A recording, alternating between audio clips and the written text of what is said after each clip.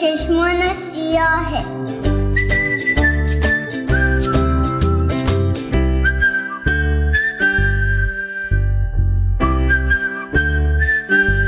رادیو شمرون.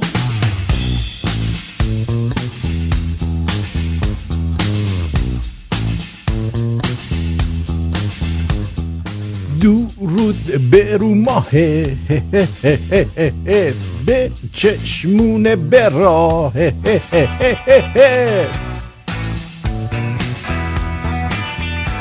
خوش آمد میگم به تو در این جمعه زیبا در 18 آبان 2577 مصادف با 9 نوامبر 2018. خوش آمدید.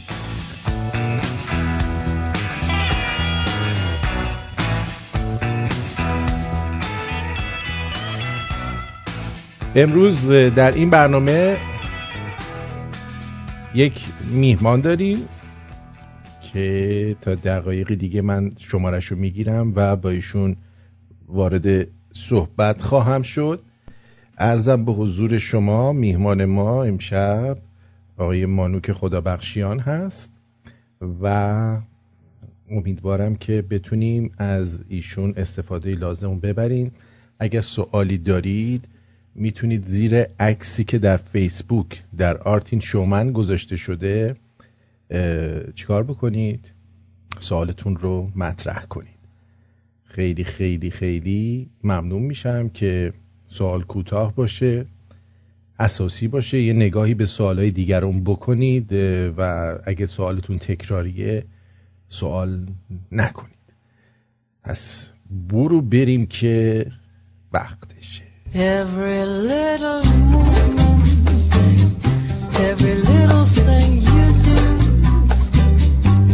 is its sleight of hand that commands my heart to love you. Every little movement, every little movement. درود بر شما جناب آقای مانوک خدابخشیان عزیز. لاویو عزیزه. لاویو. روی خط رادیو شمرون هستید.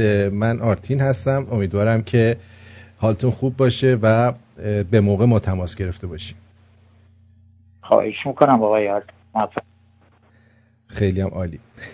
آقای مانوک خدابخشیان، من قبل از اینکه وارد صحبت‌های کلی بشم با شما ازتون اولا سوالم اینه چطور شد که یک مفسر ورزشی درجه 1 به یک مفسر سیاسی تبدیل شد؟ مطالعه و بعد زیر تاریخ. شما باید همیشه تابع تقدیر تاریخ زندگی خودتون باشید.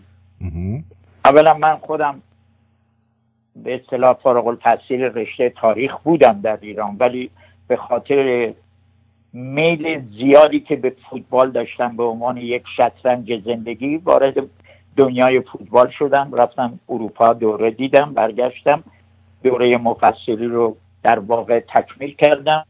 آخرین برنامه من با آقای عطابهمنش نازنین ما بود. روی آنتن خداحافظی کردم. 8 ماه قبل از انقلاب اومدم آمریکا برای ادامه تحصیل که متاسفانه بازی به هم خورد. بله. خب قبل از اینکه دیگه سوال دیگه ای بکنم دلم میخواد که شما خودتون بفرمایید که دیدتون از شرایط کنونی به طور کلی چی هستش و آینده رو چطوری میبینیم تا وارد سوالاتی که شنونده ها کردن و من ازتون دارم بشیم. ببینید 5-6 سال پیش در واقع پروژه الهیات رهایی بخش در واقع پایانش کلید خورد. این یک پروژه‌ای بود که در واقع بعد از 1974 در سوئیس در کنفرانس بیلدربرگ کلید خورد به خاطر اینکه یک نوع بحران نفتی و انرژی پدید آمده بود. کشورهای شرقی نفت خیز داشتن اروپا رو تهدید می‌کردن. تحریم نفتی پیش آمد. بازار پترودلار آغاز شد که آقای کیسینجر و آقای واربوک اون رو در واقع گذاشتن روی میز که همه کشورهای پترودلار ناچارند به خاطر اینکه به غربی ها بدهکارند تمام پترودلارهای خودشون رو در 5 بانک در واقع ذخیره کنن و اونها براشون سرمایه گذاری کنن تا حدی هم به اونها برگردونن که در این میان شاه ایران بهترین بازی رو کرد. در واقع با پترودلارهایی که خودش ذخیره کرده بود حداقل 80 یا 100 شرکت غربی رو خرید. این اروپایی ها رو ترساند. برای همینم آمدن و یک بازی رو آغاز کردن که قبلا تجربه کرده بودن در کشورهای آمریکای لاتین به عنوان الهیات رهایی بخش. عیسی مسیح رو معرفی کرده بودن، چگوارای جدید، کلیسای مردمی. دیدن نتیجه بخش است. نه فقط با جوخه های مرد میتونن چپی ها رو قتل عام کنن، بلکه با الهیات رهایی بخش بهتر و سریعتر جامعه رو تغییر خواهند داد. بنابراین این طرح آمد در کشورهای اسلامی یا اسلامستان نفتی و دیدیم حاصل شد. از طالبان، از سلفی ها، از داعش، از خمینی، همه در واقع یک روزی متوجه شدن که این الهیات رهایی بخشی که در ایران با حسینی ارشاد آغاز شد در واقع داره لطمه سنگینی به دنیای غرب هم میزنه، به خاطر اینکه کوچ هزاران هزار به اصطلاح شهروندان مسلمان به اروپا و بعد تهی شدن ذخیره های بانکی به خاطر ایجاد یک آوارستان بزرگ در خاورمیانه پیشین. بسیار جالب و جامع گفتید. خیلی از دوستان میان و سوال میکنن، میگن ما یه دفعه دیدیم که خیلی کسایی که هیچ وقت حرف از براندازی نمیزدن و برنامه سیاسی نداشتن، یکهو در چند ماه اخیر همه سیاسی شدن، چندین اپوزیسیون درست شده، چندین افراد مختلف ادعا میکنن که ما میتونیم، یعنی ما اپوزیسیون هستیم، گروه هستیم، میخوایم براندازی کنیم. توی این شرایط فکر نمی کنید مردم گیج میشن؟ مردم باید چی کار بکنن؟ چه جوری اعتماد بکنن؟ اولا همین هفته به آقای علیرضا امیرقاسمی گفتم بعضی وقتا دوستان معتقد بودن که باید توپ رو انداخت تو زمین مردم یا ملت. به قدری توپ انداختن تو زمین مردم که مردم گیج شدن. اولا بذارید باز هم من تکرار کنم، اپوزیسیونی وجود نداره. اپوزیسیون با آقای بختیار رفت. اصطلاح اپوزیسیون اصطلاح آقای بختیار. اوکی؟ بله. اون زمان آقای بختیار، شاهزاده رضا پهلوی، آقای دکتر امینی با هم نشستن در پاریس، یک میثاقی نوشتن که به گفته زنده یاد اسلام کاظمیه بیشتر به آش ملی میخورد تا آشتی ملی. و این میثاق قرار بود به اصطلاح در روند براندازی رژیم حرکت کنه. اما انحراف هایی که پدید آمد و بعد از کشته شدن آقای بختیار و یارانش که چند نفرم کشته شدن و عده‌ای از فعالان سیاسی، به نظر من اپوزیسیون تموم شد. همین لس آنجلس ما که یک روزی پایتخت به اصطلاح اپوزیسیونی بود تبدیل شد به یک شهرک هنری. حالا چه شد که ناگهان ما شاهد ظهور و پدید آمدن این همه به اصطلاح مخالفین رژیم شدیم؟ یادتون نره 60% این مخالفین که الان پرچمدار مبارزه با رژیم شدن خود رژیمی ها هستن، فرستاده های اونا هستن. فقط پوز مخالفت رو میدن که بتونن کنترل کنن این سونامی براندازی رو. برای همینم من بارها و بارها در برنامه‌های تلویزیونی اشاره کردم همین فرشگرد یک چیز مصنوعی ساختگی است، هیچ ارزش مبارزاتی نداره، به خاطر اینکه اکثر اینا همون بچه‌های قدیم انجمن تحکیم وحدتی بودن که آقای تاجزاده و حجاریان و عبدی و بقیه اداره میکردن. فریب این چیزا رو نخورید. مبارزه یک رنگ و بوی خاص خودش رو داره. من ناراضی سیاسی به ندرت دیدم. شما وقتی ناراضی سیاسی شدید، بیرون از سیستم بودید، به شما میشه گفت برانداز. همینجوری که امروز میبینیم آقای حجاریان لشکرکشی کرده با سلبریتی های مفتباز اون شهر که بتونن در مقابل این موج بایستن. چرا؟ همه میدونن ترامپ پرونده اونها رو خواهد بست. درسته. این جدیداً یک چیزی شنیدم در مورد گروه ققنوس. آیا این گروه رو خودشون درست کردن؟ شاهزاده درست کرده؟ این قضیهش چیه؟ نه فکر نمی کنم. من اصلا هیچ اطلاعی ندارم. فقط یکی چند تا از بچه‌های خوشفکر محله امید فیسبوکی من آمدن و توضیح دادن که این یک گروه به اصطلاح کارشناسا تکنوکرات هایی هستن که دور هم جمع شدن برای آینده ایران نقشه یا به اصطلاح پروژه میدن. اینو من از قول بچه هایی که در فیسبوک نوشتم میگم. من هیچ اطلاعی ندارم و حتما یک گرد همایی است. بذاریم باش. با توجه به اینکه خیلی ها هستن که الان بر اساس همین که جناب شاهزاده با گروه فرشگرد نشستی داشتن، یه شکافی بین طرفداران ایشون به وجود اومده. یه عده مخالفن، یه عده موافقن. من چیزی که توی برنامه‌ام گفتم ما باید تمام حواسمون رو بدیم برای براندازی و نه اینکه با این حاشیه‌ها خودمون رو گول بزنیم. خواستم اینم نظر شما چیه در این مورد؟ ببینید، من همیشه گفتم یک دست صدا دارد. اتحاد و ائتلاف هم اعتقادی ندارم. ائتلاف از نقطه ضعف میاد. شاهزاده رضا پهلوی که من از 16 سالگی ایشونو میشناسم، هرچند در این چند سال به خاطر مسائلی اصلا ارتباط چندانی هم ندارم، ولی حداقل تمام حرکتاشون رو از دور مراقبم.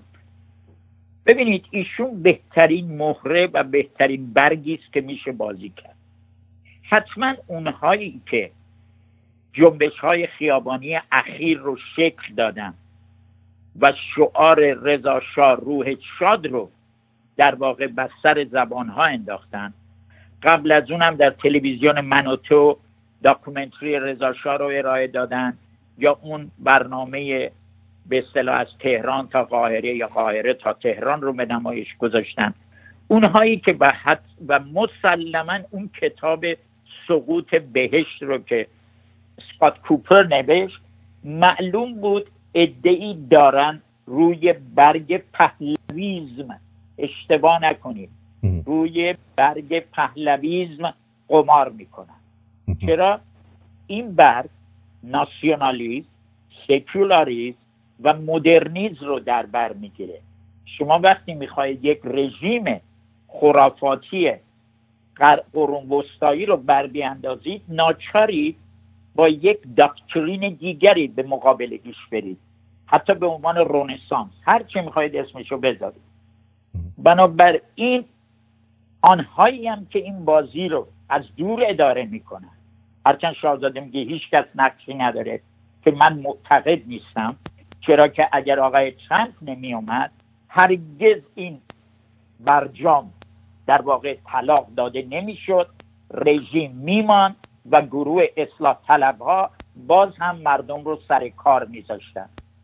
بنابراین داره یک حرکتی اتفاق میفته، اونم به خاطر فشاری که تیم ترامپ میاره و به اضافه نیوکان هایی که آمدن و دارن بازی رو داغ میکنن. بنابراین شما باید منتظر حوادثی در ایران باشید، این انکار ناپذیره. یه عده‌ای بر این عقیده هستند که خیلی از سرمایه‌دارا یا بانک‌ها و شرکت‌های تسلیحاتی یا خود آمریکا حتی فکر شلوغ بودن منطقه بیشتر به نفعشونه تا یه ایران آزاد و آباد. من با این قضیه مخالفم. نظر شما چیه؟ بعدم همچنین. چرا باید؟ ببینید وقتی میخواستن شوروی رو بر بیاندازن آمدن و خندقهای سبز مذهبی در جنوب و خندقهای آبی مسیحی در واقع در نواره اروپا پدید آوردن تا یک گودالی رو بسازن و شوروی رو به زیر کشیدن. چرا؟ یک کشور بی خدا بود به اصطلاح. آنها با ضربه خدا اونها رو برانداختن. اوکی؟ وقتی هم که برانداختن و حتی در دوره یالتسین تمام طلاها تمام دلارهاشون رو به چپاول بردن بانک‌های غربی، متوجه شدن که نمیتونن بدون یک روسیه قدرتمند در واقع حیات استراتژیک خودشون رو ادامه بدن، به خاطر اینکه یک بلک هول در اونجا به وجود آمده در قلب اروپا. همین مسئله امروز بعد از مسائل طالبان، القاعده و مسئله داعش و این همه کلنگی کردن کشورهای عربی و قدرتمند شدن یک گروه به اصطلاح برادران قاچاقچی در ایران موجب شد که اونها به این فکر بیفتن که اون منطقه رو باید بارور کنن.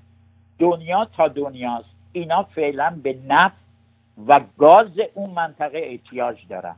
حالا نفت به تدریج کمتر خواهد شد، ولی یادتون نره دنیای مدرن دنیای شاهلوله های گازی است. گاز پارس جنوبی، پارس دبی یا هر که هست. بنابراین نمیشه همینجور ساده انگارانه تمام این کارها رو میکنن که اسلحه بفروشن یا پول. اینا هر روز میتونن اسلحه بفروشن، هر روز هم میتونن اون کشورها رو مجبور کنن سرمایه‌هاشون در دنیای غرب سرمایه گذاری کنن. بنابراین این جنگ زرگری و نمیدونم ساده اندیشی ها یک مقدار ما رو گرفتار میکنه که 50 سال نتونیم مبارزه کنیم. شما گفته بودید که هر انقلابی بدون همکاری سازمان‌های اطلاعاتی همون کشور اتفاق نمیفته. شما بارقه‌ای از همکاری سیستم اطلاعاتی رژیم با مردم رو میبینید یا نه؟ با مردم نه. ببینید دستگاه اطلاعاتی یک شبکه است با هزاران دخمه های امنیتی. مگر به شما نگفتن که من باور ندارم که سعید امامی و تیمش یک گروه شرور بود و آمد به اصطلاح به کشتارهای زنجیره‌ای دست زد؟ مگر نگفتن؟ همین آقای حجاریان و یاراش نیامدن عربده کشیدن که ما نبودیم آنها بودن؟ مگر نگفتن؟ چرا؟ مگر همه اینا نوچه های آقای رئیس شهری نبودن در اون سیستم یا هاشمی رفسنجانی؟ پس چرا آقای گنجی اومد نوشت عالی جناب سرخپوش؟ چرا نوشت ایشون دستور میدادن فلایان اجرا میکرد؟ مگر ننوشتن؟ پس بنابراین دستگاه های امنیتی هسته‌ای کار میکنن. حتما در یکی از این هسته ها گروه هایی هستن که بر علیه رژیم کار میکنن، همینجور که برای شاه کار کردن. شاه بدون اینکه متوجه بشه بخشی از ساواک اون رو به زیر کشید. اوکی؟ بعد گذاشتن همه رو به حساب فردوس. امروز هم 100% ایمان داشته باشید که یک بخشی از دستگاه اطلاعاتی رژیم با یک شبکه‌ای در خارج همکاری میکنه. حالا آیا هدفشون به زیر کشیدن تمامی سیستم هست یا بخشی از سیستم؟ اون بستگی داره که چقدر در خارج از کشور یا مخالفین این درایت استراتژیکی و تاکتیکی رو داشته باشن که بهتر عمل کنن، مثل شوروی. درسته.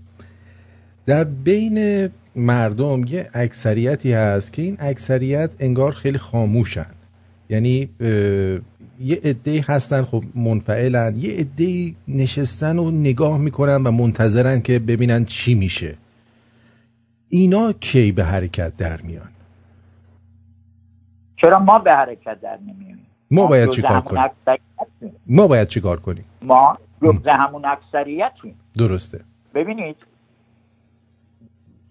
شاه افتاد نه فقط به خاطر سیاه‌کل، حادثه سیاه‌کل، اون قضیه جنگلی و حمله و بعد دستگیری چریکا و اعدامشون، حتی دادگاه آقای گل سرخی هم با اینکه پایه‌های مستحکم رژیم رو لرزاند ولی نبود. بیشترین اثر رو برای براندازی شاه کنفدراسیون دانشجویی در خارج از کشور بازی کرد. کمونیستا با رادیو پیک در آلمان شرقی، آقایی به نام برومن تمام این گروه‌های چپ اروپا رو بسیج میکرد علیه خاندان پهلوی. خود کنفدراسیونیا، من در المپیک در همون کانادای شما بودم، وقتی بازی ایران و شوروی رو گزارش میخواستم بکنم، 200 نفر اعضای کنفدراسیون دانشجویی با بنر مرگ بر شاه، نمیدونم آزادی، آمدن که مزاحم بشن. فعالیت فوق‌العاده بود. همین آقای ابراهیم یزدی لعنتی که رفت خمینی رو برد فلوشتو، همین آقای منصور فرهنگ که به اصطلاح نماینده آقای بنی صدر در سازمان ملل شد، آقای خود شمرون که دور دیده همین برکلی بود، آقای میرحسین موسوی که دور دیده همین دانشگاه آمریکایی، همه اینا فعالیت میکردن. خان بابا تهرانی ماویست بود که این روزا میومد در رادیو با آقای موری وقتی حرف میزد چنان حرف میزد که طرفدار خاندان پهلوی بوده و هرگز انقلابی نبوده. ما اینا رو دیدیم. شاعرهایی که 10 روز شعر در انستیتو گوته را انداختن که شعرهای انقلابی بخونن، همه اونا فعالیت کردن، بعد مردم رو آوردن. ما اشتباه میکنیم. ما مردم رو میخواییم هل بدیم به خیابانها که ما سوار دوششون بشیم، که این انقلابی رخ نداد. مردم نیومدن. اون گروه الیت و اقلیت مردم رو کشیده به خیابونها. الان این گروه الیت و اقلیت چه کسانی هستند و الان دارن چه کار میکنن؟ آقای حجاران و یارانش سعی میکنن شما رژیم رو نندازید، سعی میکنن بازی‌های انحرافی انجام بدن، مردم بگن مرگ بر دیکتاتور، که اگر شده آقای خامنه‌ای رو در واقع بفرستن به مرخصی طولانی تاریخ و خودشون رژیم رو با آقای روحانی و یاران خودشون، حتی آقای روحانی رو ممکنه دفع کنن، معلوم نیست، ولی در اونجا یک الیتی داره این فعالیت رو میکنه. همون الیتی که رفت و لانه جاسوسی به گفته خودشون سفارت آمریکا رو گرفت. از روز اول تا امروز اینها هستن. اون مملکت رو نه آقای خامنه‌ای اداره کرده، نه سپاه. این عوامل مغز متفکر و جعبه سیاه اون رژیمن. سپاه پاسداران با زمان آقای احمدی نژاد بله یک کودتای اقتصادی کرد، حقشو خواست. و ما در جبهه بودیم، شما آقازاده و عالی جنابها همه سرمایه ملی رو برباد دادید. حالا نوبتی هم باشه نوبت ماست. برای همینم اون 8 سال همیشه درگیری بود بین گروهی که به اصطلاح طرفدار سپاه هستن با همین اصلاح طلبای شارلاتان که همیشه چاچور بازی در میارن. بنابراین شما باید مراقب باشید برگ حجاریان بازی نکنید. حجاریان یکی از شیطانهای سیاسی، میره که مانیفستا و داکترینا رو میخونه، دوبله میکنه به فارسی، میاد میزه به خورد مردم. بنابراین اینجا باید شما یک الیت بسازید، نه مثل نایاک که پادوی رژیم باشه، نه مثل پایان که معلوم نشد کجا رفت. نگاه کنید همه مثل برف آب شدن. یک الیت بسازید و از خارج از کشور هدایت کنید اون مردم رو که فریب نخورن. چند تا از دوستان عقیده بر این دارن که مثلا کشورهای مثل کوبا هم روی تحریم‌های شدید بودن، چرا در اونجا براندازی صورت نگرفت؟ ببینید کوبا بدترین هدیه‌ای بود که آمریکا کاشت در آمریکای لاتین. چرا باید کوبا رو مینداختن؟ از روزی که فیدلیزم و چکوارایزم اومد آمریکای لاتین به عنوان یکی از پیشرفته ترین نواحی به اصطلاح مناطق اقتصادی به تویدستی افتاد. یک روزی اوروگوئه، برزیل، آرژانتین و ونزوئلای نفتی سرمایه هاشون سر به فلک میزد. راکفلرها میرفتن، روتشایلدها میرفتن اونجا سرمایه گذاری میکردن. نگاه کنید به کجا رسیدن که هزاران هزار به اصطلاح پابرهنه و تویدست را میفتن بیان آمریکا، که هرچند این بازی انحرافیه ولی مگر در این مدت کم اومدن؟ مگر وقتی اسلامیزم سیاسی رو آوردن بیچاره نکردن خاورمیانه رو؟ خب فیدل کاسترو هم همین نفع برای اینا داشت و طبق قراری که این رو یادتون باشه، همیشه یادتون، اینا تز توطئه نیست، واقعیت بازی‌های نانوشته است. وقتی آقای کندی و آقای خروشچف رو در رو ایستادن برای یک جنگ اتمی که امکان نداشت اتفاق بیفته، از طریق آقای برتراند راسل انگلیسی اینها مذاکره کردن. یکی از شرایط این بود شما نباید آقای کاسترو رو دست بزنید تا بمیره. اوکی؟ همین کار رو با صدام کردن. وقتی پدر بوش حمله میکرد به عراق، آقای ایوگنی پریماکوف روسی از ایشون نماینده آقای گورباچف قول گرفت، وعده گرفت که آمریکایی‌ها صدام رو دست نزنن و دیدید آقای بوش رفت تا پشت درهای بغداد، اما نرفت تو بغداد.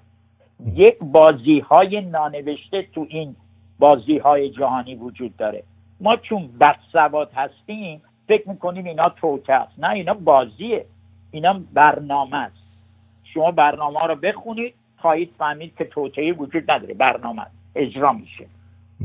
خانم مهرناز میگن درود گفتن خدمت شما و گفتن چه دلیلی داره وقتی دنیا تصمیم گرفتن که شاه رو از بین ببرن یا بکشن تا ایران رو به دست بگیرن، اکنون بخوام با مردم ایران همراه بشن.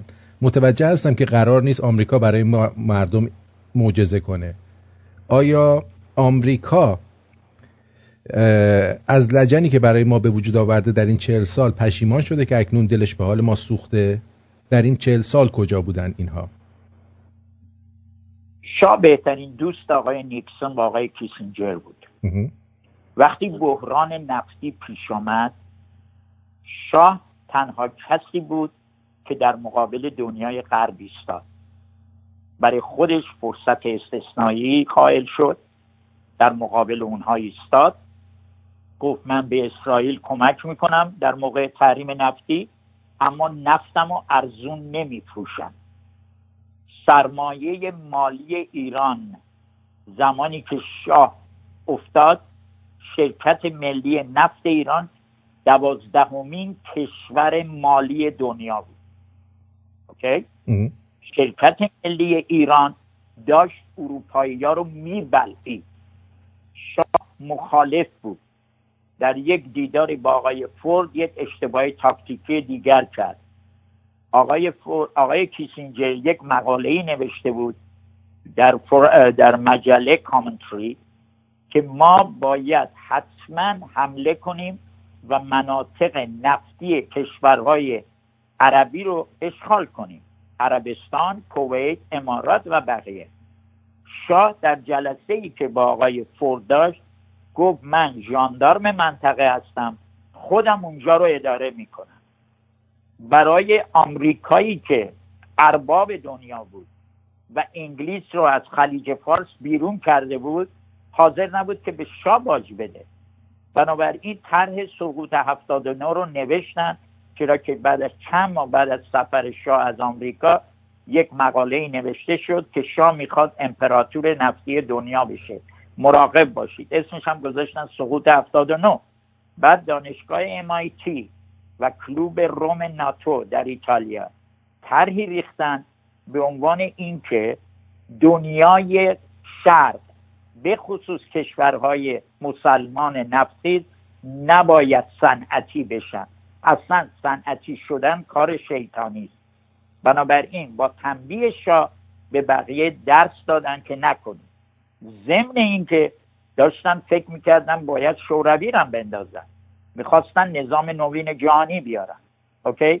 آوردن، اسمش هم گذاشتن به اصطلاح پایان تاریخ، لیبرالیسم برنده شد، تا این که یک نفر پیدا شد به اسم دونالد ترامپ که اصلا به یک کلوب دیگری ارتباط داشت، کلوبی که گلوبالیسم رو قبول نداشت، ناسیونالیسم رو قبول داشت.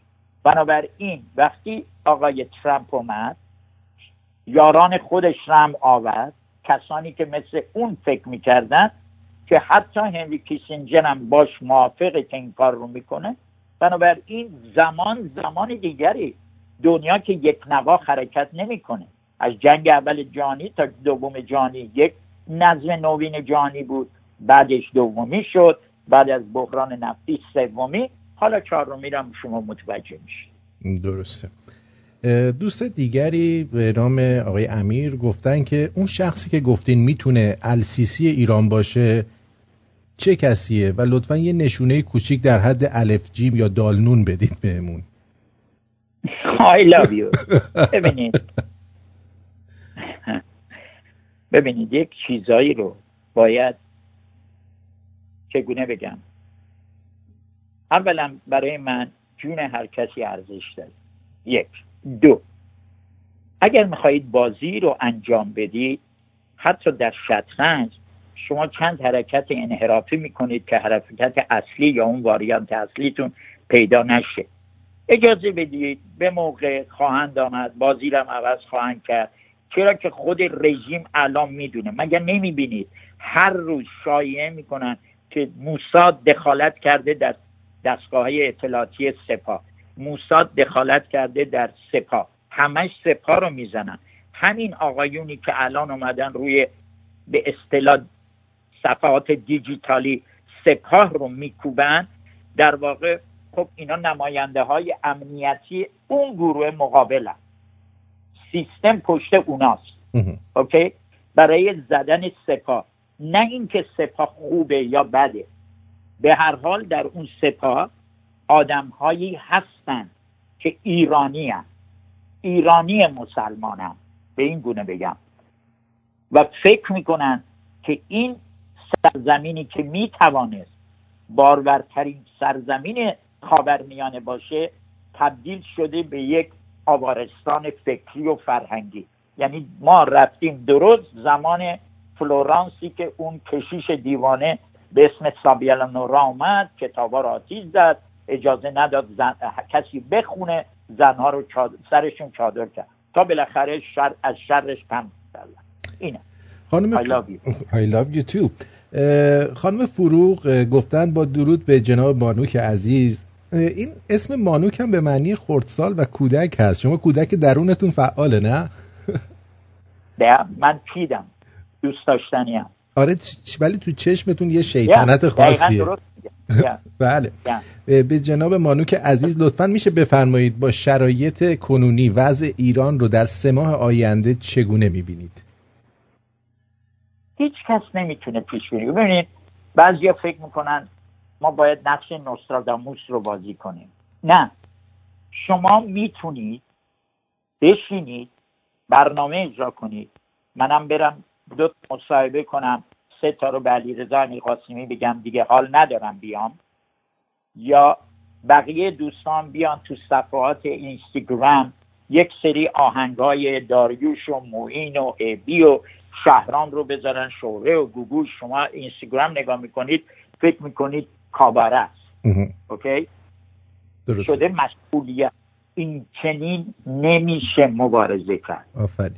حتی من دیدم الان دارن همین میدان میلیونی فیروزه‌ای رو مثل کنسرت تبلیغ میکنن. مبارزات سیاسی کنسرت بازی نیست، کار جدی است. چرا من ایراد میگیرم به این دوستان؟ این دوستان آماتورن. حتی یکی از اینا رفته بود که تلویزیون من و تو با یکی از این آقایون قدیمی اصلاح طلبا گفتگو کنه. من نوشتم نازنین تو نمیتونی با این حرومزاده ها طرف بشی. اینها همه چریک زاده شدن. اینا همونایی بودن تو اتاقهای مخفی زندگی میکردن. اینا همون کسانی بودن رفتن چگوارا و مارکس و ماو از بر کردن، رفتن دوره دیدن تو اردوگاه ها. شما چطوری با این گروه سوسول میخواهید برنده بشید؟ نه، نمیشه. شما یا باید از نقطه نظر بازی های استراتژیکی دنیا چند قدم از اونا جلو باشید، بله، که مثل اونها نمیدونم جهادی هستید. ما از دوره جهادی عبور کردیم، اینو یادتون باشه. درست. دوره جهادی over. مگر من همین دیروز یک مقاله نوشتم، یه آقای فوت کرده بود، نویسنده‌ای، همون کسی که افسانه اون بچه‌ای که رفت زیر تانک رو ساخته بود، حسین فهمیده، حسن فهمیده، حسین فهمیده. اوکی؟ بله. نوشتم این آقا، یک نفری برای من فرستاده بود تو فیسبوک، همونو گذاشتم که این آقا به خاطر اینکه به هیجان بیاره و این کودکان بیگناه رو به روی مینها بفرستن جبهه جنگ، اون اسطوره رو ساخته بودن. اصلا چنین چیزی نمیتونه اتفاق بیفته. شما نمیتونی بری زیر تانک با یک خمپاره با یک نارنجک منفجر کنی. اصلا چنین چیزی اتفاق نیفتاده. بنابراین این اصل عبور کردیم. میخواهید این رژیم رو به زیر بکشید، 2 قدم ازشون جلو باشید، بازیاشون رو بخونید، رسوا کنید و تا زمانی که خامنه‌ای هست رژیم رو بندازید. مراقب باشید، اینها با زرنگی تمام هدف رو گذاشتن رو پشت خامنه‌ای، دیکتاتور. خیلی جالبه این صحبت شما. ببخشید میونه کلامتون، خیلی جالبه صحبت شما. من امروز یه خبری خوندم که ابراهیم رئیسی صحبت داشته میکرده و در 4 شبکه یا 3 شبکه به طور مستقیم صحبتاشو پخش میکردن که حتی خود خامنه‌ای رو هم این کارو باهاش نمیکنن. آیا ممکنه که بخوان برگ ایشون رو کنن برای رهبری؟ پاشتیه این حشمت رئیسی، ابراهیم رئیسی که آره ببینید در اونجا هر چه اتفاق میفته بازیای خودشونه. مگر نرفت یک گارد به اصطلاح خصوصی برای خودش درست کرد آقای رئیسی؟ مگر نرفت؟ چرا؟ همین اواخر 2 تا یگان رو کرد گارد خصوصی خودش. اوکی؟ درست. این آقای رئیسی نمیتونه بشه ولایت فقیه، نمیتونه اصلا، دیگه ولایت فقیه نخواهد ماند. شما سعی کنید مبارزه رو به قدری شدت ببخشید که دیگر این که خب خامنه‌ای رفت پس جمهوری اسلامی منهای ولایت خوبه. همینجوری خانم باربارا سلیمان نوشته که آقا شما خامنه‌ای رو یواشکی بذارید کنار، اون مملکت دموکراسیه. یکی نیست به این خانم ابله بفهمونه کجا میتونه جمهوری اسلامی دموکرات باشه. کجا؟ من همین حرف به این آقای فروزنده در تلویزیون زدم. گفتم شما غلط کردید، انقلاب کردید و ایرانو کردید ایران اسلامی، میکردید ایران جمهوری دموکراتیک. درسته. اوکی؟ درسته. شما وقتی میذاری اسلامی دینیش میکنی، یعنی اصلا مال قرن 20 21 نیست. شما رفتید به قرن 14 و 15. برای چی من باید این رژیم رو بپذیرم؟ ببینید آرتین عزیز من، جونم، هر روز شماها میایید گله میکنید که زنها میخواهند بی‌حجاب باشن، زنها به ورزشگاه برن، مردا رو دستگیر میکنن، معلما رو میبرن آسایشگاه، تمام فعالان سیاسی رو یه نوعی سربنیست میکنن. چرا باید این رژیم باشه؟ چرا باید استمرار پیدا کنه؟ یکی به من بگه چرا؟ به جز این که ما احمق شدیم، صداش داره از راه دور میاد، که حاضریم قرون وسطایی رو قبول کنیم؟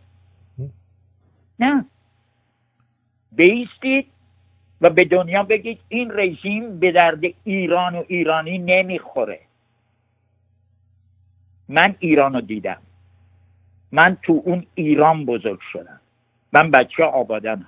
بله. بدون پارتی اومدم 4 سال فقط من تو تلویزیون کار کردم. تو این 4 سال به تمام رویاهام رسیدم، به جز پول که اصلا نمیخواستم. دنیا رو سفر کردم، همه بزرگانی که دوست می‌داشتم دیدم، در کنفرانس ها رفتم و بعد یک روزی احساس کردم که کافیست. آنچه که باید می‌کردم کردم. آمدم برای ادامه تحصیل. یک مشت دیوانه زامبی ریختن تو خیابونا، ما رو همه رو بیچاره کردن برای 40 سال.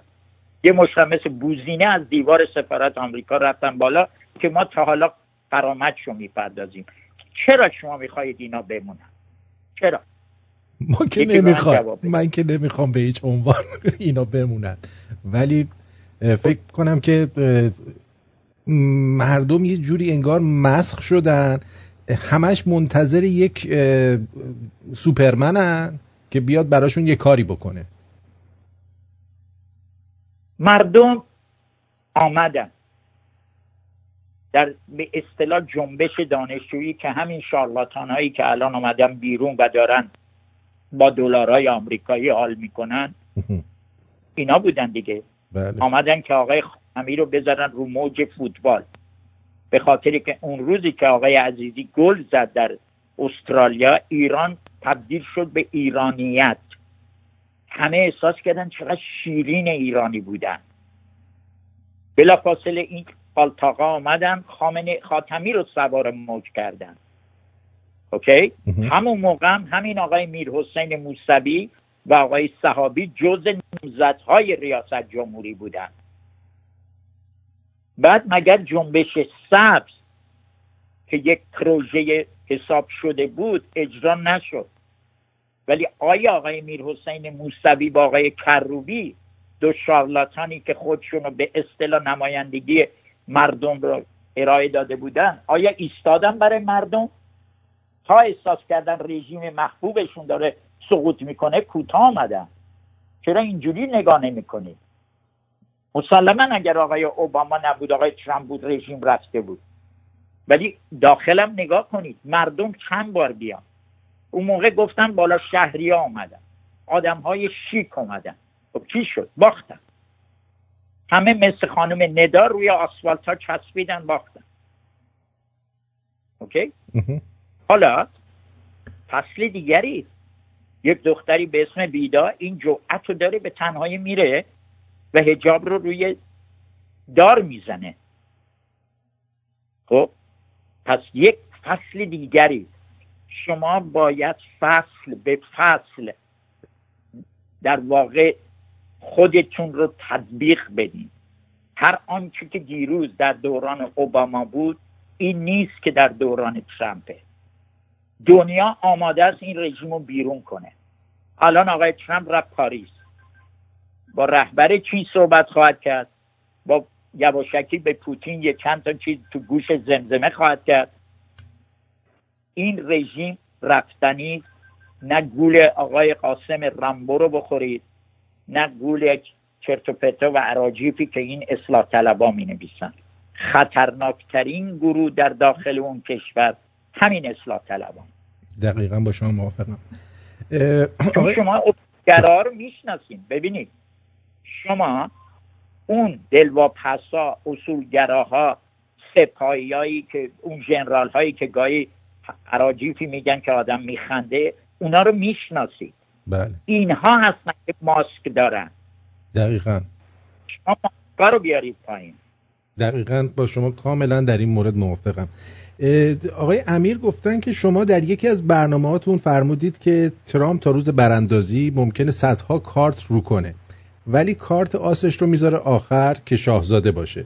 آیا این فرشگردم یکی از اون کارت‌های بنجله که اگه باشه پس طرفدارای شاهزاده نباید نگران باشن، یا نه ایشون تصمیم به خودکشی سیاسی گرفتن؟ اولا من همیشه گفتم ترامپ با 3 تاس بازی میکنه.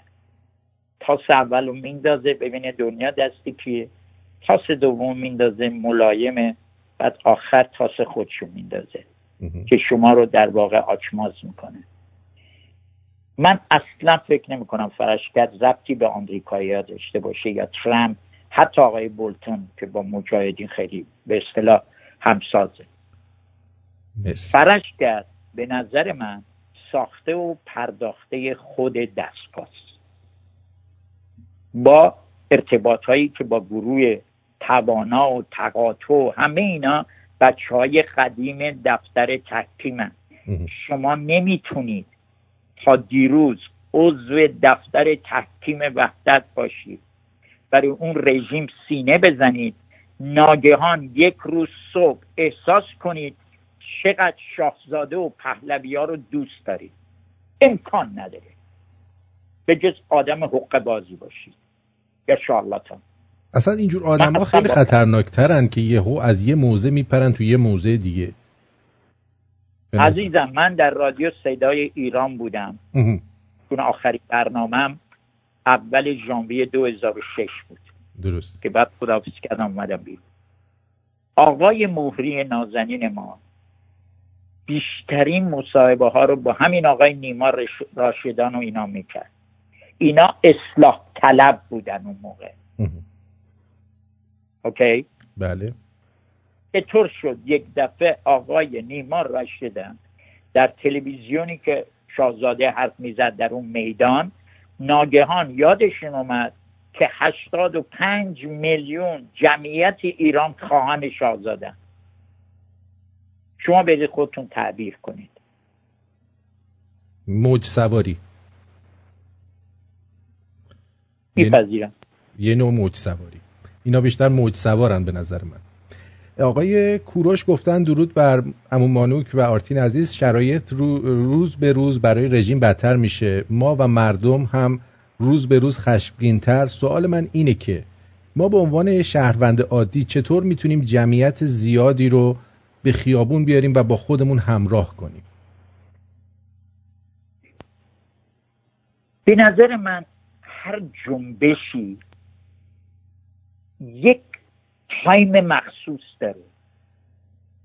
ببینید هرگز یک جنبشی به خاطر تبلیغات شما رخ نداده. نمیدونم چیه، یک تلنگره. یک روز خواهید دید این تلنگر زده شد، مثل تلنگر تاریخه. بعد مردم خود جوش خواهند آمد. بله اول هزاران نفر خواهند آمد، بعد گسترده میشه. شما بهار عربی رو نگاه کنید. بله پروژه بود. رند کورپوریشن از ماها پیش برنامه تپیه رو نوشته بود که کافیه آقای مبارک برو. اوکی، یه جوون زرنگی هم پیدا شد با گوگل همه رو دعوت کرد. همون جوری که در اوکراین شد، یک جوونی همه رو دعوت کرد به میدان. شما باید این حس شیشم یا درایت سیاسی رو داشته باشید که زمانشه که کارتمو رو کنم یا زمانشه دعوت کنم. بعد مردم با دعوت هر کسی که به خیابون نمیاد. شما بایستی زمینه ها رو بچینید، فرصت رو بشناسید و بازی کنید. این انقلاب اینجوریه. شما نگاه کنید آنچه که در تهران اتفاق افتاد. بله آمدن گروه آمدن، ولی اونا صحنه سازی کردن. از سینمای رکس تا میدان کجا بود که آتیش زدن همه مردم تیراندازی شد.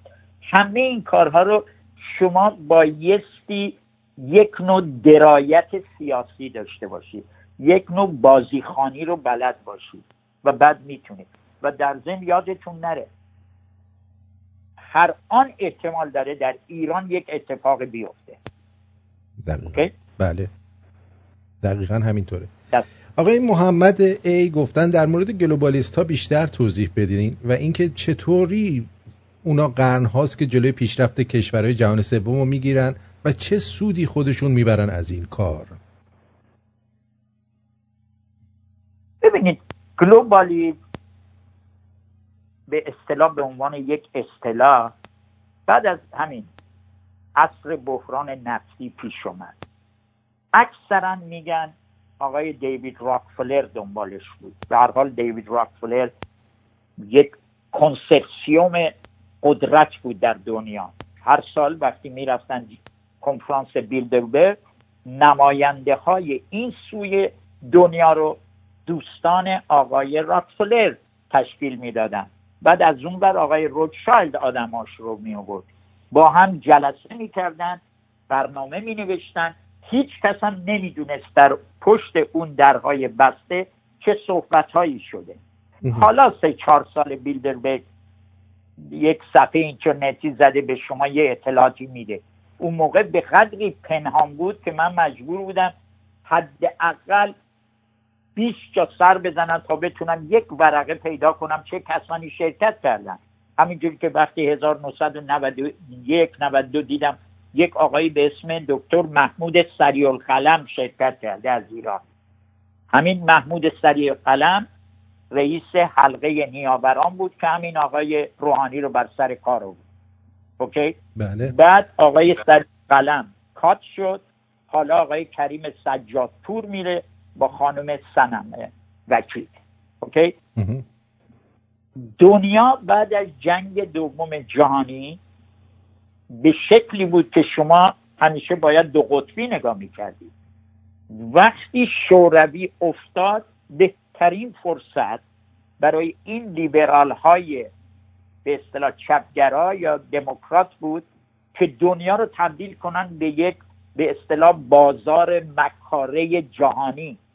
اونها معتقد بودن مرز ارزش نداره، فرهنگ‌ها جدایی از هم نیستن، میشه همه رو در یک بازار جهانی ردیف کرد.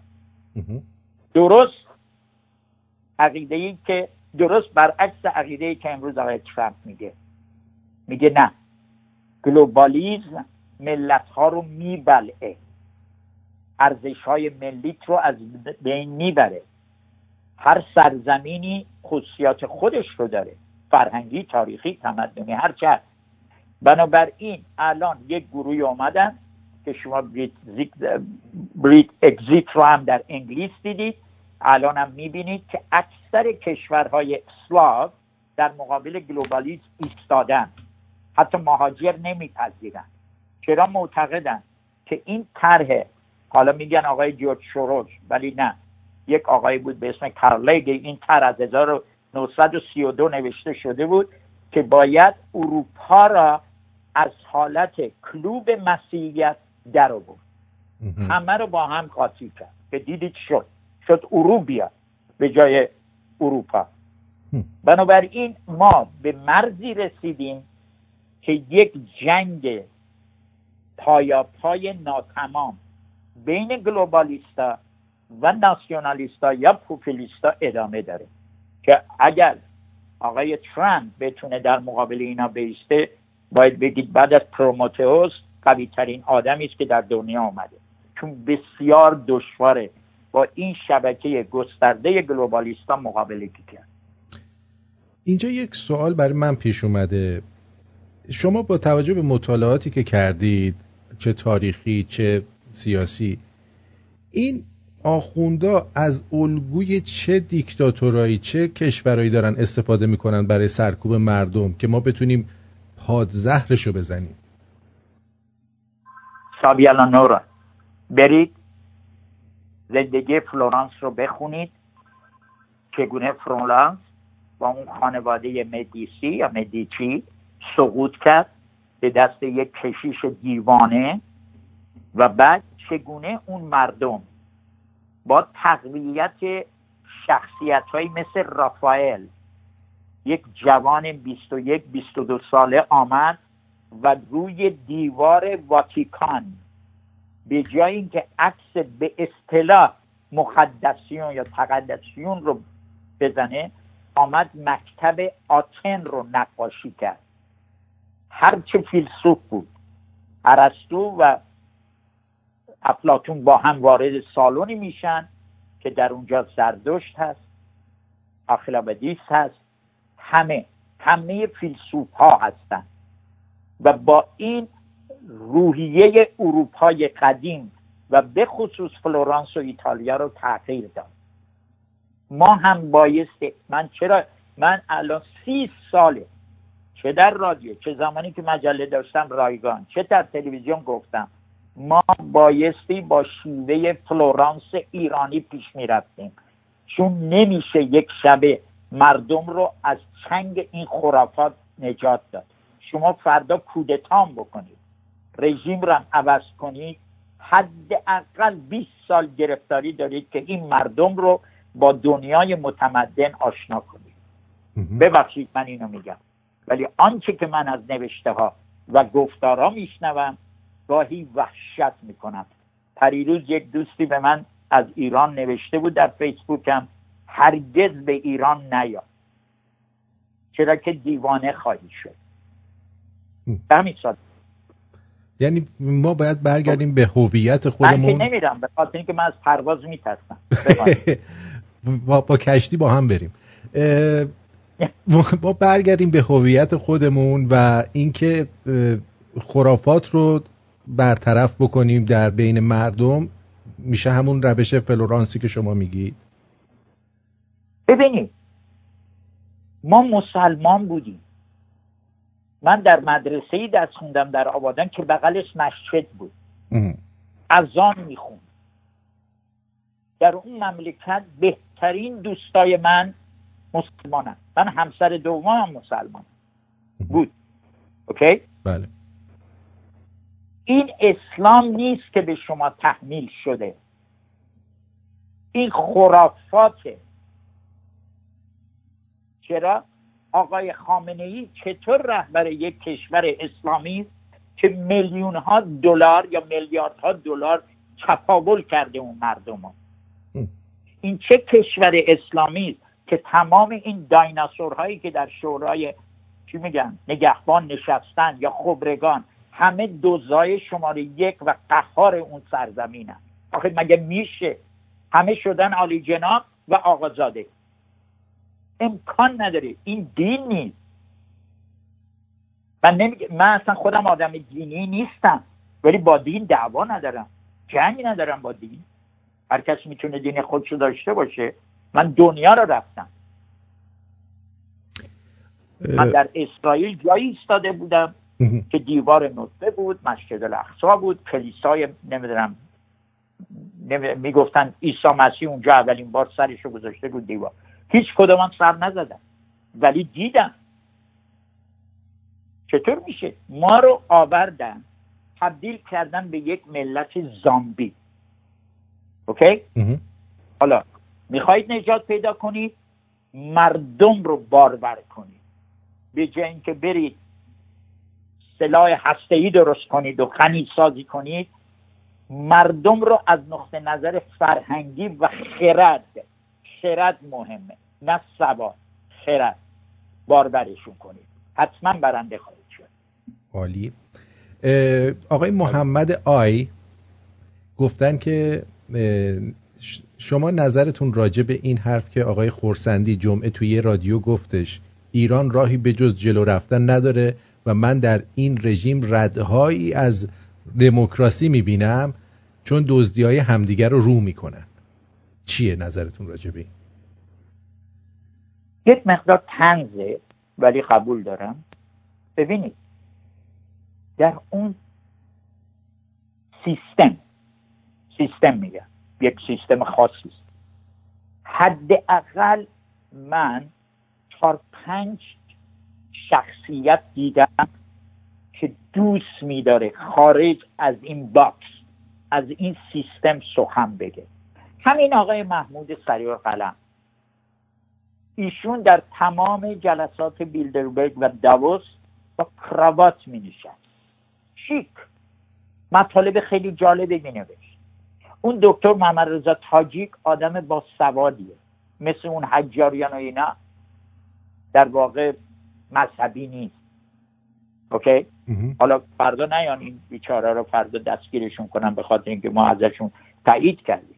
در اون مملکت خانومی بود که اسمشو نمیگم، سالها در کنفرانس پوگواش، کنفرانس های هسته‌ای و اتمی پوگواش که هنری کیسینجرها شرکت میکردن، این بانوی نازنین شرکت میکرد. اوکی؟ در اون مملکت قحطی آدم حسابی نیست. اونها در اون مرداب زامبی ها گیر افتادن. همین نسل شیک پاسارگادی با همه خطاهایی که انجام میده، با همه بچه بازی ها و جوان بازی هایی که بالاخره جوون باید جوونی کنه، شما اگر احساس کنید طلب آزادی رو میکنه. من اینقدر باید هر روز 100 یا 200 کتاب معرفی کنم که برم بخونن بعد بیان بگن پیدا نمیشه در اینجا. پس یک نسلی پدید آمد. شما فکر میکنید چرا ایران عوض شد؟ این نسل پنجم رژیم هیچ شباهتی حتی به نسل شارلاتان یاران دبستانی نداره. یاران دبستانی جز خود سیستم بود، بدنه سیستم بود که آمد خارج. اوکی؟ فریب اینا رو نخورید، برید دنبال نسل شیک پاسارگادی. آقای حسین ای خیلی ممنون. خسته که نشدید که؟ من فکر کنم 20 هم که بپرم. میخوام بدونم خسته نشید یه موقع؟ نه خیر، هر جا احساس کردید که خسته شدید به من بگید. نه، من سالها بود تو رادیو نبودم. آخرین بار تو رادیو مادر خانم سایه سیدی سیرجانی یک رادیویی داشتم به اسم رادیو مادر. یکی دو بار اونجا، سالهاست تو رادیو نیستم، برام یه مقداری چیزه جالبه. بفرمایید. بله، خواهش میکنم. آقای حسین ای گفتن آرتین عزیز با توجه به جایگاه آقای مانوک عزیز و قدم رنجه کردنشون در رادیو شمرون چنان شعف و افتخاری بهم دست داده که حد و اندازه نداره. هم برای تو و هم برای ما شنونده ها افتخاریه.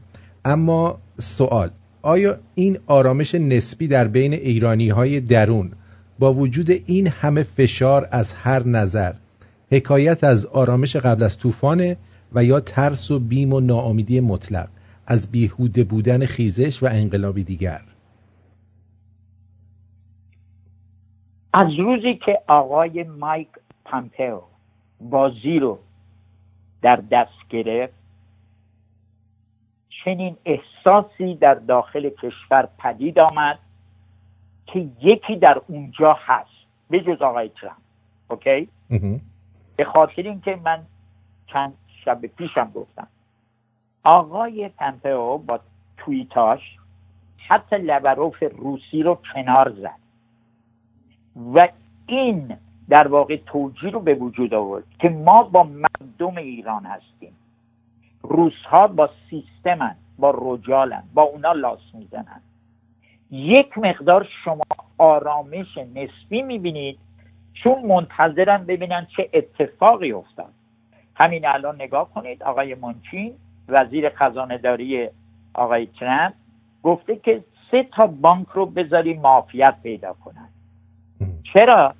معتقد نیستن که میخوان مردم ایران رو در واقع نفسگیر کنن. دارو و مواد غذایی که اجازه دادن از اول. حالا رژیم هر چقدر میخواد دروغ بگه با این سلبریتی های مفت فروش. اوکی؟ بله. مردم در انتظار تاس سوم آقای ترامپ هستن. من 2 سال پیش در یک برنامه تلویزیونی به علیرضا امیرقاسمی گفتم ترامپ برجام رو طلاق خواهد داد و بعد اون رو میده اروپایی ها صیغه کنن، خودش تاس سوم رو خواهد انداخت، بازی رو عوض خواهد کرد. مردم احساس کردن درسته. چرا؟ به خاطر اینکه من روز اولی که آمدم و تفسیر دادم گفتم آمریکا، البته 1 سال پیش در فیسبوک هم نوشته بودم، آمریکایی‌ها با یک سیستم 4H، اوکی؟ 4H یادتون باشه، هوتی، حزب الله، حشد الشعبی و یکی در جواب من نوشته بود که شما گفتید حماس، من از حماس نگفتم، و حرامیون سوریه رو، هر 4 رو رول بک میکنه. اول استخوان‌های القرای اسلامی رو میشکنه، بعد خود استخوان‌های رژیم اسلامی رو. بنابراین دارن انجام میدن و نگاه کنید هوتی در حال فراره، اشهد الشعبی الان اعلام شده باید خلع سلاح بشه، حزب الله در لیست، حرامیون دارن یواشکی از سوریه خارج میشن. بنابراین به نظر من هر کس این پروژه رو نوشته، هر کس این داکترین رو نوشته و روزی که اون آیت الله مایکو مأمور به اصطلاح انجام این پروژه رو داد، معلومه این رژیم رفتنی. I love you. بعدی آقای مج نظر شما رو راجع به آقای خسرو فربهر خواستن. من خسرو فربهر اصلا ندیدم. ایشون در اندیشه که برنامه اجرا می‌کرد و چندین بارم سانسور شده بود یا مورد بیمهری قرار گرفته بود، نمیدونم از اتریش بود کجا به من زنگ میزد که من بهشون میگفتم شما سعی کنید وارد چالش های بیش از حد نشید. شما وقتی ببینید، من وقتی آمدم تلویزیون 26 سالم بود، وقتی در کنار آقای بهمنش و آقای روشنزاده نازنین نشستم، دو قولی که همه قبولشون داشتن. اوکی؟ شما بایستی یک چطوری بگم درایت یا تاکتیک یا روش درستی داشته باشید که هرگز چنین وانمود نکنید که من آمدم از شما سبقت بگیرم، هرچه هر دوی اون اساتید بیشترین لطف رو به من کردن. اوکی؟ حتی روزی که همین شاهزاده جوانسال در برنامه من اومد به عنوان ولیعهد اون کشور، یادتون نره اون زمان ولیعهد بود، خانم پوران اولین کسی بود که برای من یک دسته گل ارکیده فرستاد، همسر آقای روشنزاده. اوکی؟ درسته. شما همیشه، من در رادیو با دنیا ممکن بود اختلاف پیدا کنم، اما هرگز یادم نمیره که استاد فرازمند چیز دیگری است. اوکی؟ درست. شما باید رعایت یک سری، نه این که نرید بحث نکنید یا اطلاعات لازم رو ندید. من دیدم ایشون در یک تیکه 1 دقیقه‌ای چطوری فرشگرد رو در واقع قشنگ شسته بود، اینجوری بگم. اوکی، جوونن، همسنن، میتونن، ولی نمیتونید با همه در بیافتید. اوکی؟ این مصلحت شما نیست، مخصوصا شما جوان پرباری هستید، میخواهید موفق بشید. اوکی؟ شما هم حق ندارید، شما هم باید با درایت، میدونید موزیگری چیز دیگری، درایت چیز دیگری. اوکی؟ بله. شما جوونا در این کار ببینید هیچ کس به اندازه من به جوونا کمک نکرد. علیرضا، خدا بیامرز، حسن آل سفر، رندی، همه اینا. و چقدر خوشحالم همه موفق شدن.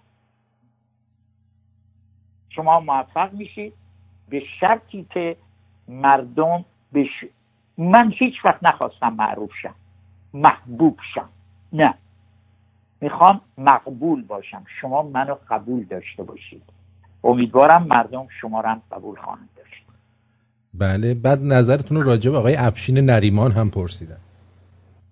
نمیشناسم افشین نریمان که برنامه اپوزیت رو، مثل این که برنامه اپوزیت رو دارن، ندیدید حتما برنامه‌شون؟ من اصلا این جوونا رو اصلا نمیشناسم. اونایی که تو رادیو هم فردا یا تلویزیون، من فقط آقای مکری با من در رادیو کار میکرد، بهنود مکری، یه روز اومد گفت من میخوام برم رادیو صدای آمریکا.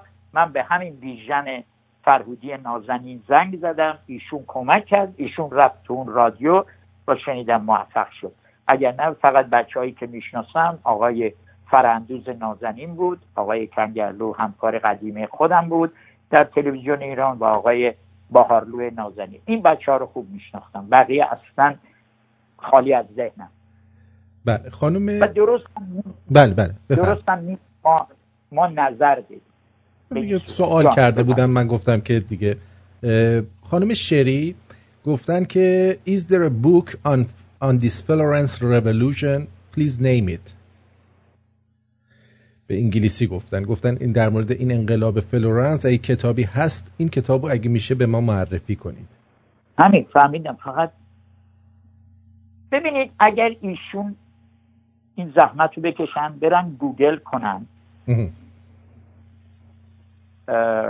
رنسانس این فلورانس یا بزنن مدیسی فامیلی یا مدیچی فامیلی، چون بستگی داره شما با چه زبانی. شما گورباچوف اینجا میگن میکائیل، چون هیچ کس میخائیل نمیتونه بخونه. شما این لطفو بکنید برید و خاندان مدیسی یا مدیچی رو گوگل کنید 1100 به بعد. پس یک تازنامه‌ای میده که حرف نداره، یعنی شما یک از پربارترین دوران تاریخ رو میبینید اونجا. امیدوارم که مفید شده باشید. چون کتاب خاصی یه داکومنتری هست به همین به اسم مدیسی.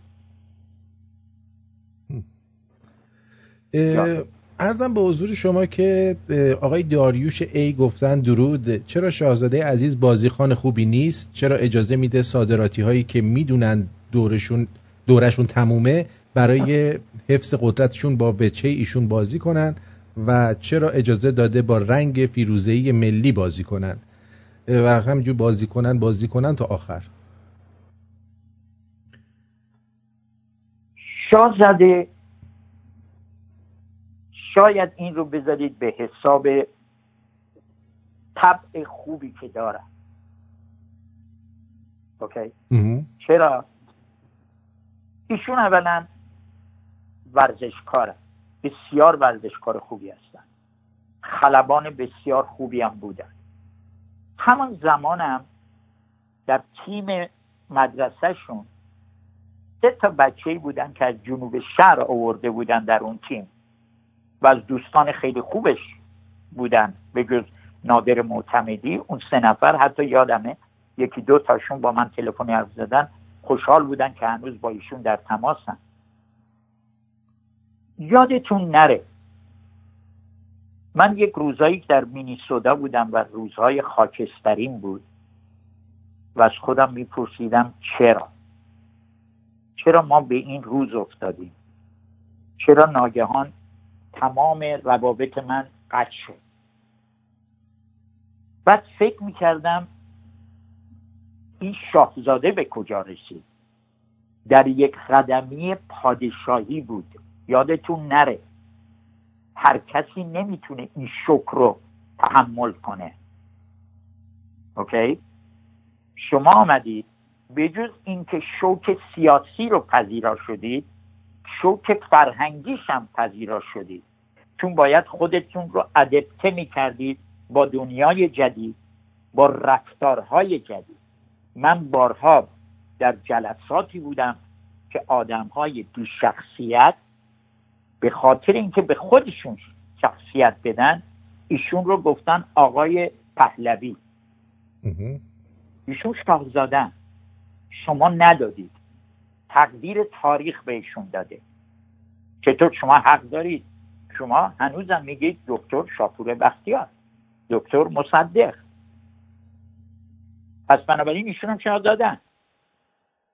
شما نگاه کنید در این دنیای پر از تناقض ایشون اولین کسی بود که یک بار من تو رادیو گفتم، با اینکه من ایراد ازشون گرفتم و فکر نکنید نکردم، گفتم اولین اصلاح طلب در دنیا در میان ایرانی‌ها ایشونن، چون سعی کرد خودشو با این جماعت بغضدار و عقده‌ای، خیلی هاشون عقده‌ای بودن، فکر نکنید نه، هماهنگ کنه. آدم‌هایی از من خواهش میکردن، باور کنید اینو میگم، خواهش میکردن که من با یک تلفن اینها رو آشنا کنم. میرفتن میدیدن، 3 ماه بعد میگفتن رضا به من گفت فلان. یعنی شما کاراکتر و اخلاق سیاسی ندارید. حالا ایشون به قدری در این دنیای متناقض برخوردهای متفاوت داشته که الان فکر میکنه این آخرین، خودشونم گفت به آقای، اگر اشتباه کنم، سیامک دهقانپور، گفت این آخرین فرصت منه، آخرین هدف منه. اوکی؟ حالا از نظر من مفسر تحلیلگر، من اجازه دارم تحلیلگرم، مفسر میتونم ایراد بگیرم، اما ایشان بازی تاکتیکی میکنن، اشتباه چوبشو خواهند خورد. اگر کار درستی بود نتیجهش رو خواهیم دید. بنابراین من سعی میکنم کمتر ایراد بگیرم، فقط گوشزد میکنم، چون دوستشون دارم. من هیچ وقت سلطنت طلب نبودم، اما ایشون رو دوست دارم، احترام میذارم، به عنوان یک دوستی از تقدیر تاریخ که این فرصت رو به من داد که بیاد و در کنار من بشینن 2 ساعت با هم برنامه اجرا کنیم، برای من همیشه موجب قدردانی است. برای من امیدوارم موفق باشم. این بزرگترین خواست منه که حتما موفق بشم و فکرم میکنم موفق میشم. بله. آقای به اسم کینگ از ایران گفتن که درود بر شما آرتین گرامی، اگه براتون امکان داره آقای مانوک رو هفته 2 بار روی خط بیارید. با سپاس از شما و مانوک عزیز. فکر نمی‌کنم برای آقای مانوک همچین چیزی. دوست شما آقای رایموند، اگه اشتباه نکنم، رایموند عزیز، بله، به قدری در فیسبوک من با من چالش کردم و بسیار خوشحالم که آمدم. شاید در یک فرصت مناسب دیگری بیام. شما اگر ببینید من حتی در برنامه علیرضا امیرقاسمی نازنین گاهی تایم اوت میگیرم و ناپدید میشم، چون من زیاد دوست ندارم جلوی دوربین باشم یا روی میکروفون باشم. هرگزم منو ندیدید که من هر روز برنامه اجرا کنم. من در تمام مدتی که در رادیو بودم روزهای یک شنبه ساعت 0 رو اداره میکردم. همین 2 ساعت برای من بسیار دلنشین بود. البته بعد شنبه هم آقای علیرضا مروتی به گردن ما انداخت، اونم به خاطر علیرضا جان رفت. اجازه بدید حتما خوشحالم با شما حالا بودم. باز بشه ماهی یه بار رو یه کاریش میشه کرد، نمیشه آقای مانوک؟ جان چکار میشه کرد؟ ماهی یه بار رو میشه یه کاریش کرد، ولی هفته 2 بار رو نمیشه. حتما اونم. من ببینید یه نکته رو بگم. یه روزی من میخواستم کتاب بنویسم. شایدم کتابی مینوشتم که هیچ کس صدها مطلبی که من مینوشتم نمیدونست و آرزو داشتم این کتاب رو تقدیم نسلی بکنم که دارد میآید. من اینجوری میگم و اونا مثل من لذت میبردن از اون فرصت ها. اوکی؟ امروز وقتی تو فیسبوک مینویسم یا در برنامه شما شرکت میکنم یا با علیرضا نازنین میشینم صحبت میکنم، خوشحالم که کتاب رو فعلا ننوشتم و تمام رنج 45 ساله رو یادتون نره. من وقتی اومدم مینیسوتا بعد از یک مدتی حتی درآمدی نداشتم.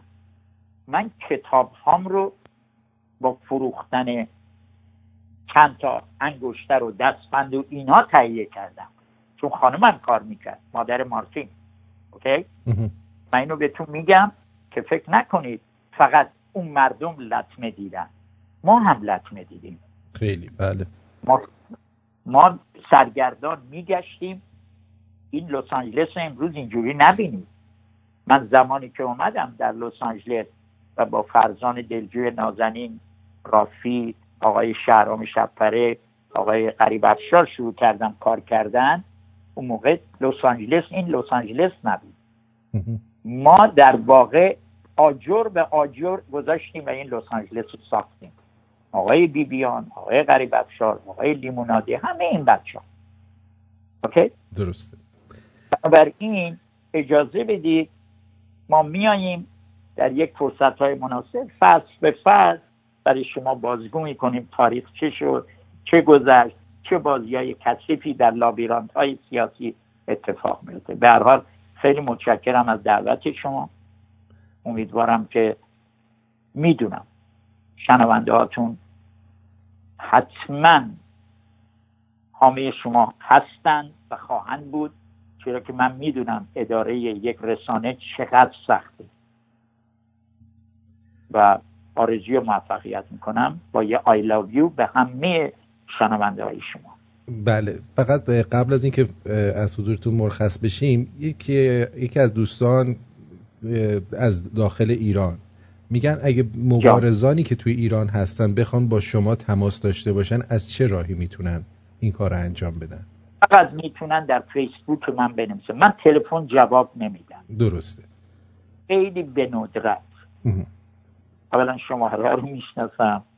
خیلی هر کس میتونه بره در فیسبوک من، چون هر روز حداقل من 50 تا 60 دوست جدید پیدا میکنم. میان مینویسن حالتون چطوره، اسمم نمینویسن، منم مینویسم I love you. بعد میان نظریاتشونو میدن. بنویسید، همیشه اونجا من هستم. به ندرت تونی جمانسال هست، چون تونی این برادر من میمونه، جعبه سیاه. بنابراین بچه‌ها اگه بنویسن تو فیسبوک حتما پاسخ میدن. بسیار از شما سپاسگزارم و اینکه این وقت رو برای ما گذاشتین. I love you و امیدوارم که به زودی صدای شما رو باز هم از روی خط رادیو شمرون بشنویم. I love you. امیدوارم که همیشه موفق باشید. میگم چون میدونم رسانه داشتن چقدر سخته و همیشه کاری کنید. اینو من همیشه گفتم، همیشه کاری کنید که شنونده ها و بیننده هاتون شما رو میس کنن. هم چشم. I love you. چشم. بدرود. بدرود. Thanks.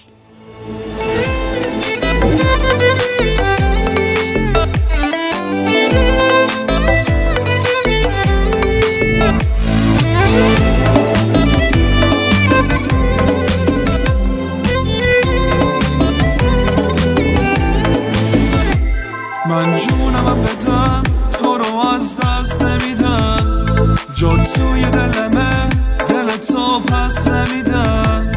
من جونم بدم کم بازم واسه تو، این عشقو دارم میسازم واسه تو.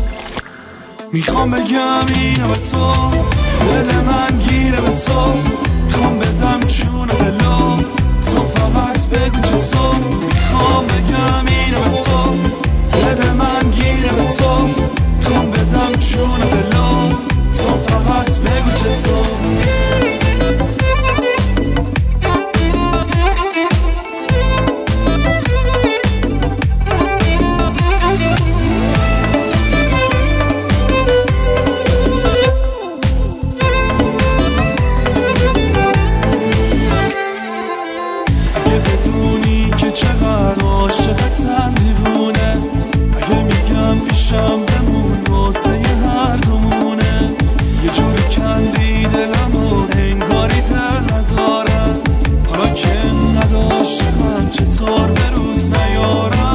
میخوام بگم اینو به تو، دل من گیره به تو، میخوام بدم جون دلو، تو فقط بگو چطور. میخوام بگم اینو به تو، دل من گیره به تو، میخوام بدم جون دلو، تو فقط بگو چطور.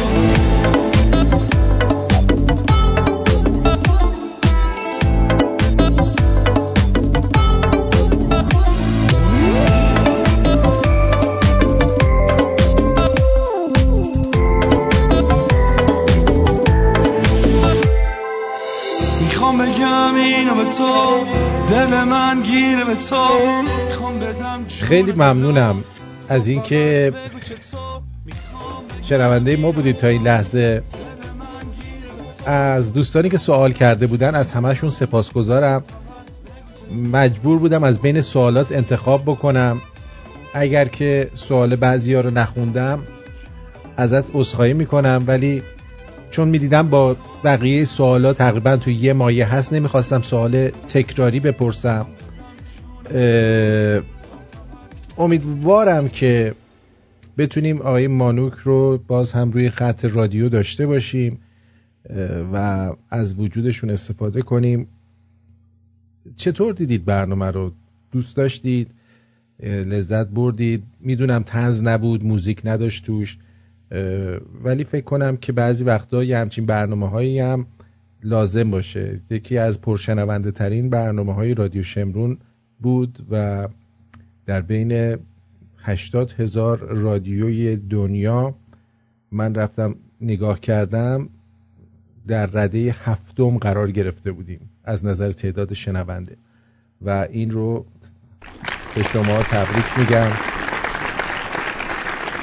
برای حسن انتخابتون که رادیو شمرون رو انتخاب کردید.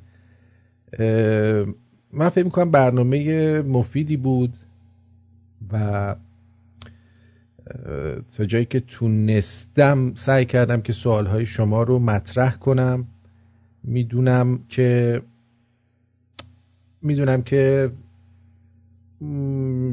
شاید زیاد طنز نبود، اصلا طنز نبود، اما خیلی نکات خوبی فکر کنم که شما عزیزان گرفته باشید از این برنامه. به هر حال تلفن‌ها باز هست. اگر نظر خاصی دارید یا صحبت خاصی دارید میتونید بیاید روی خط بگید و با همدیگه صحبت کنیم. تا اینجایی که من فهمیدم اون رنسانس و اون جنبش فلورانسی که میگفت آقای مانوک در این رادیو شمرون داره انجام میشه. یعنی ما تا جایی که میتونیم آگاهی میدیم، تا جایی که میتونیم با خرافات مبارزه میکنیم و یکی از مهمترین کارهایی که باید انجام بشه چیه؟ یکی از مهمترین کارها اگه اجازه بدیم میگم یکی از مهمترین کار بگو دیگه بگو باید میپری وسط حرفم که نمیتونم که. یکی از مهمترین کارهایی که شما باید انجام بدید آخه چی بوده این چیه؟ اون به مهمترین کارش کدوم بود؟ یکی از مهمترین کارهایی که شما باید انجام بدین به اشتراک گذاشتن این برنامه است. برو بابا فکر کردم مثلا باید منو کادو به من بدن. نه به شما کادو نمیخواد بدن. شما کادو لازم نداری. چرا لازم نداری؟ لازم نداری کادو دیگه. درود بر شما، بفرمایید. سلام. درود بر شما جان دلم، بگو. من داشتم الان چند دقیقه گذشته به برنامه گوش میکردم با آقای مانوک خدابخشیان، ولی متاسفانه لحظات آخر رسیدم بهش. میخواستم ببینم چطور میتونم این برنامه رو من مجددا گوش کنم. اگه از خود رادیو بخواید گوش بدید، شما کدوم منطقه هستید؟ کجا هستید؟ من لس آنجلس هستم. اگه از روی رادیو بخواید گوش بدید ساعت 10 شب به وقت لس آنجلس پخش مجدده. اگر هم بخواید که از توی پادوماتیک گوش بدید که پادوماتیک ما رو از توی پیج فیسبوکمون میذاریم میتونید گوش بدید، یا توی وبسایت ما radioshemron.com تقریبا تا نیم ساعت 45 دقیقه دیگه فایلش رو میذاریم. بسیار عالی، خیلی متشکرم از برنامه‌های خوبتون و امیدوارم که همیشه موفق باشید در این راه بسیار خوبی که انتخاب کردید. مرسی عزیزم، ممنونم که تماس گرفتی و توجه کردی. جیگرتو بدرود. قربونت برم. بدرود. خب خوشحالم، میگم خیلی برای منم تجربه خوبی بود، تجربه بسیار خوبی بود. برای شما هم امیدوارم که تجربه خوبی بوده باشد. آخه ارتین جان، بله چیکار کنیم الان؟ نمیدونم جوک بگیم چیکار کنیم؟ بریم خونه، بریم بیرون استراحت کنیم دیگه. این برنامه رو همینجا تمامش کنیم که دیگه چیزای دیگه توش نباشه، بعد همه بتونن به راحتی به اشتراک بذارن. آره فکر کنم دیگه. اگه دوستان تلفنی ندارید ما بریم که این برنامه رو بتونید بدون حرفای چیز خارج از محدوده به اشتراک بذارید. درود بر شما. درود بر شما. دمت کنارتون جان. عجب برنامه باحال و خوبی بود. مرسی. خیلی ممنون. خواستم تشکر کنم از این باب بشه. انشالله از این کارشناسا زیاد بیان. با این آقای فروهر هم که میگفتش که هیچکی نمیاد مناظره، من فکر کنم بهترین جا همین رادیو شمرونه که شما دعوت کنید بیان باهاش مناظره کنن. آقای فروهر روزهای چهارشنبه برنامه دارن در اینجا، هر کی بخواد میتونه بیاد مناظره کنه. آره بهترین چیزی که آره بیان باهاش مناظره کنم ببینیم به کجا میرسه. یعنی خیلی خوب بود، خیلی کیفیت برنامه بالا بود، خیلی بالا بود. باریکلا. مرسی. خواستم تشکر کنم ازت، واقعا عالی بود، خیلی لذت بردیم. ان شاءالله که موفق باشی. بریم با همینجوری جلو، همینجوری بریم جلو دیگه. رکورد بیاد نفر اول دیگه، 80 نباشه، اول بشه. تو کل دنیا بود، یعنی بین تمام رادیوهای آمریکایی. آره نه ایران. قربونت برم. هفتمش هم خیلیه اونجا. جیگرت. دمت گرم. بدرود. خدا. ریموند عزیز، کسی که باعث شد که ما این مصاحبه رو داشته باشیم. درود بر تو. درود آرتین جان عزیز نازنین. من بعد از 7 سال دفعه اوله که روی خط رادیو شمرون دارم میام. درود بر تو و تمام رادیو شمرونی‌های نازنین. دوستتون دارم. اول از همه از استاد عزیز مانوک خدابخشیان تشکر میکنم که روی منو زمین ننداختن، تشریف آوردن، قدم رنجه فرمودن به برنامه خودشون، برنامه رادیو شمرون. استاد ازتون واقعا تشکر میکنم. لطف کردید. آرتین جان برنامه واقعا فوق‌العاده بود، واقعا زیبا بود. من کلمه زیبا رو برای هر چیزی استفاده نمی‌کنم، خودت میدونی. من بارها باهات صحبت کردم پشت خط. امیدوارم آقای مانوک دوباره بیان روی خط، ما رو قابل بدونن. شمرونی‌ها، بچه‌های شمرون میدونم چقدر الان خوشحالن از این برنامه، چقدر دوست داشتم. مطمئنم برای اینکه بین برنامه بچه‌ها از داخل ایران توی آمریکا تکس میکردم، باشون در تماس بودم، چقدر خوشحال بودن، چقدر اکسایتد بودن و خیلی جالب بود، واقعا پربار بود. از تو نازنین واقعا تشکر دارم. من آقای مانوک استاد من، ازتونم دوباره تشکر میکنم. Varpet kezanit ançap şnorkalem im komis hayt qepi komis hay لسوغنری کومیستون رنگ رادیو شمرون لسوم جزانت آنچاب شنوالم اسکاپس کسینم نوریت دیزاین رادیو شمرون is listening آنچاب جزانت شنوالم. Thank you so much. I love you guys. قربونت برم. I love you so much. جیگرتو. مرسی. بدرود عزیزم. بدرود.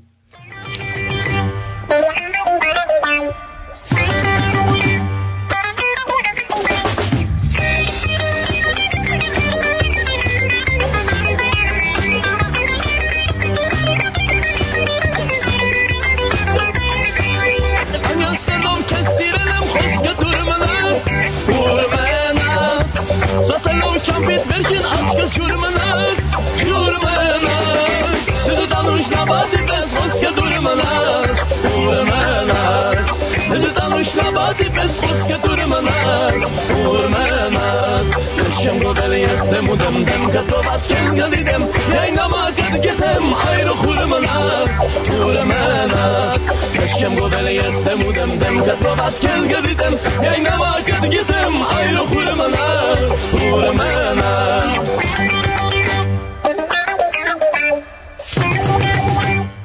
درود بر شما. بفرمایید. الو جان دلم، بگو عزیزم. الو صداتو دارم، بگو عزیزم. آرتین جان سلام، حالا چطوره؟ درود بر شما. عالی، مرسی. ممنون. درود بر شما. خسته نباشید. با این برنامه بسیار بسیار بسیار قشنگتون. بله خیلی ممنون، مرسی. بدرود. خیلی خوب. یه ذره دیگه آهنگ ارمنی گوش بدیم.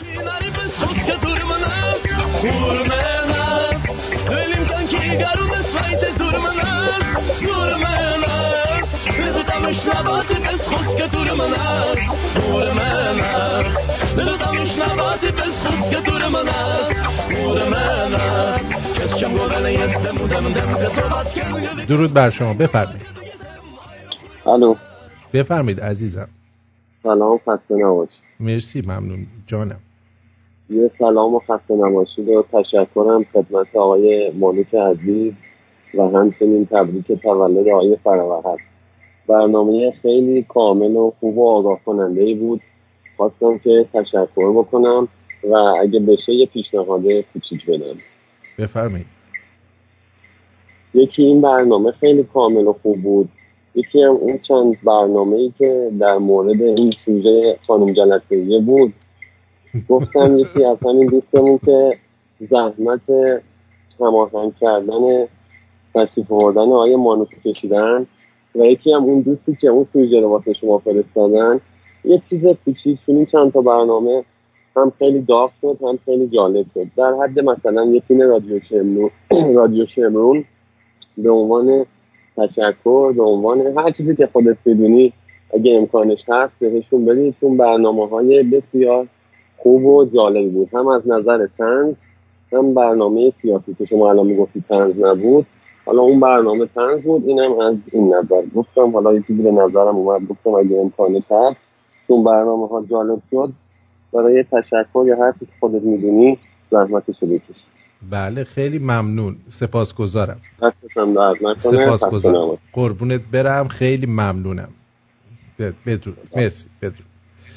خیلی خوب. من گمانم بر اینه که همین برنامه رو در همین جا پایان میدم اگر اجازه بدید که این برنامه به همین نحو بمونه و به شما هم تا روز فردا دیگه، فردا با افشین نریمان برنامه داریم ساعت 5 به وقت تورنتو و ساعت فکر میکنم 5 تا بیاد رو 8 میشه چی 1:30 بعد از نیمه شب به وقت ایران. این برنامه رو هم از دست ندید که بسیار برنامه خوبی خواهد بود. صحبت‌های خاصی هم اونجا خواهیم کرد. تا فردا بعد از ظهر به شما بدرود میگم. بدرود. برو بریم.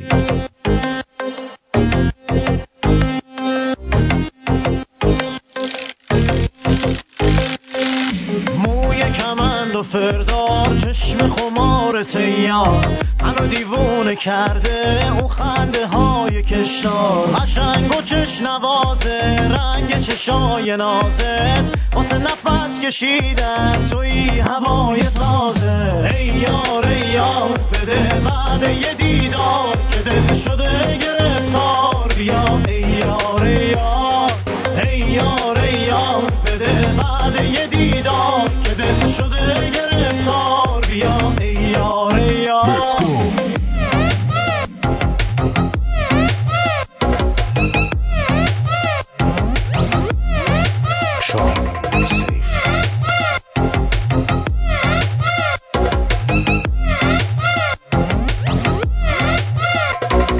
کل جهانو گشتم نه یک بار و نه 100 بار مثل تو رو ندیدم ای یار قشنگ و چشم نوازه رنگ چشای نازت واسه نفس کشیدن توی هوای تازه ای یار بده بعد یه دیدار که دل شده گرفتار بیا ای یار بده بعد یه دیدار که دل شده گرفتار بیا ای یار